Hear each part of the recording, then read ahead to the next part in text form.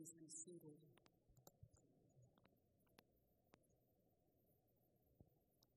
This evening I want to turn our attention to that beautiful story Christopher just read and look at the power of healing that happens between Jesus and this woman from Samaria. But first I want to just say a word about tears. Sort of all nights of the year, of all services of the year, it seems that tonight might be a night to just say a word about tears. Tears are a gift. And sometimes we don't think about them as a gift until we imagine what it would be like if God had not made us with the ability to cry and have tears. We are meant neither to hold our tears back nor to make too much of them. There's simply this amazing apparatus that God has given to us to express feelings that run deeper than words. Tears of joy, tears of sorrow, tears of pain. Some of us cry easily and frequently, while others can hardly remember the last time they cried. Tears are evoked by sights we see, by beauty, by the emotions of others, by music, by pain, loss, by tragedy. And those of us who are often in this position in church can tell you that people cry regularly in church. I remember looking out at a congregation and talking with a woman afterwards who said, not at a blue Advent service, but at a regular service in this holiday season, and she said, "Why am I always so unhappy during the holidays and everyone else is so happy?" This is when we miss those we love and see no longer. This is when the pain of a family divided or a heart broken is heightened.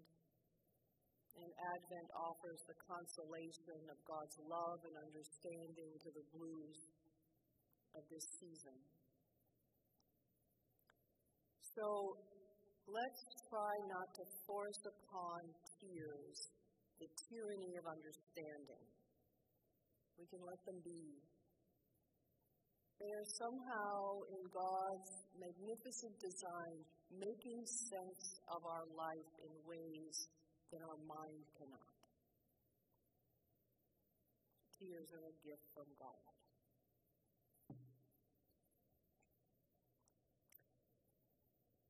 And now to the story of the woman of Samaria who meets Jesus at the well in the noonday heat when she's come to draw water. It's found only in John's Gospel, a gospel that over and over in the stories John tells believes in the power of friendship and conversation to heal us. Meeting a stranger unexpectedly in the middle of an ordinary day while going about routine chores, who listens to our story. I don't think it was just her need for water or Jesus' need for rest that brought them together. Jesus is drawn to this quick-minded, bright woman with an honest and forthright personality, and we are told, tired from the long walk, he sat wearily beside the well about noontime, that he had to go through Samaria, enemy territory, this region between Galilee, the lovely lake region in the north of Jerusalem where Jesus comes from, the country of highlands and open places, rolling hills and wide skies. And between there and the long walk to Jerusalem is this unfamiliar, uncongenial region of Samaria where Jews did not share a temple or scriptures or familiar history with the people there. So Jesus stops and makes a friend in unfriendly territory. The scandal of talking to a woman in public, the scandal of a Jewish man speaking with a Samaritan woman. You are a Jew, she says, and I'm a Samaritan woman, and you ask me for a drink? She knew the Jews had no dealings with Samaritans, and she knew men did not speak to women. And he wasn't asking for directions so he could quickly pass by. He asked for a drink, and he had sat down. Water is fetched early in the day or late in the day. Never at noon when the heat is the most oppressive. And so she's come alone to avoid people. And we begin to notice that as they sit there in the noonday heat, their conversation has this humorous interplay of practical questions and spiritual answers.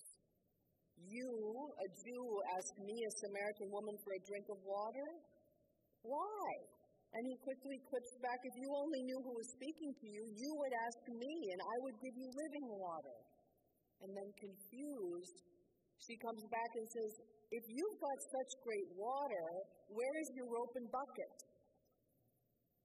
No rope and bucket? Don't promise me water. This well is deep. How are you going to draw that water? She asks him. And Jesus sees straight to the heart of this woman and the heart of her story. The heart of a story so filled with loss. We never know this woman's story. We have no idea what the fact that we learn later that she's had 5 husbands and the one she's now with isn't her husband. We don't know if she was passionately loved by a husband and it was tremendous loss. We don't know if she had to marry that divorce, if she was divorced and had to remarry. We don't know the stories, but we do know that many relationships in a person's life represents loss. In one way or another, suffering and loneliness and misunderstanding have come her way. And the water that Jesus offers her is endless. It's infinite. It's eternal. It won't run dry.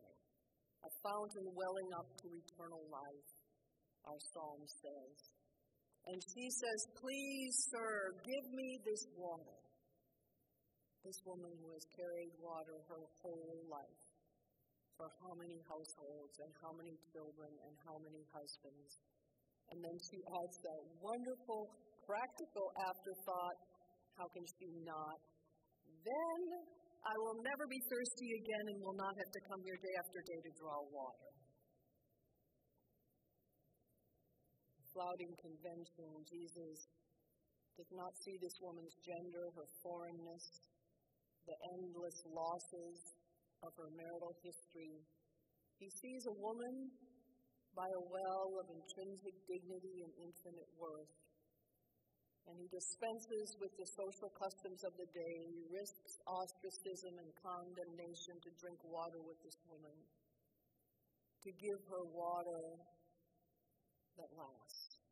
Unlike human love of any kind, unlike water in a bucket, the living water of personal connection with one who cares and whose love never dies, no matter how many losses we face. And there they stand, drinking and talking in the noonday heat. And this is, after all, a love story. Your love story, my love story. The love story of a God who knows all we have ever done, all we have ever lost, and wants us to sit down next to him and drink a glass of water and give us the company that will not die in the losses that we all bear this season.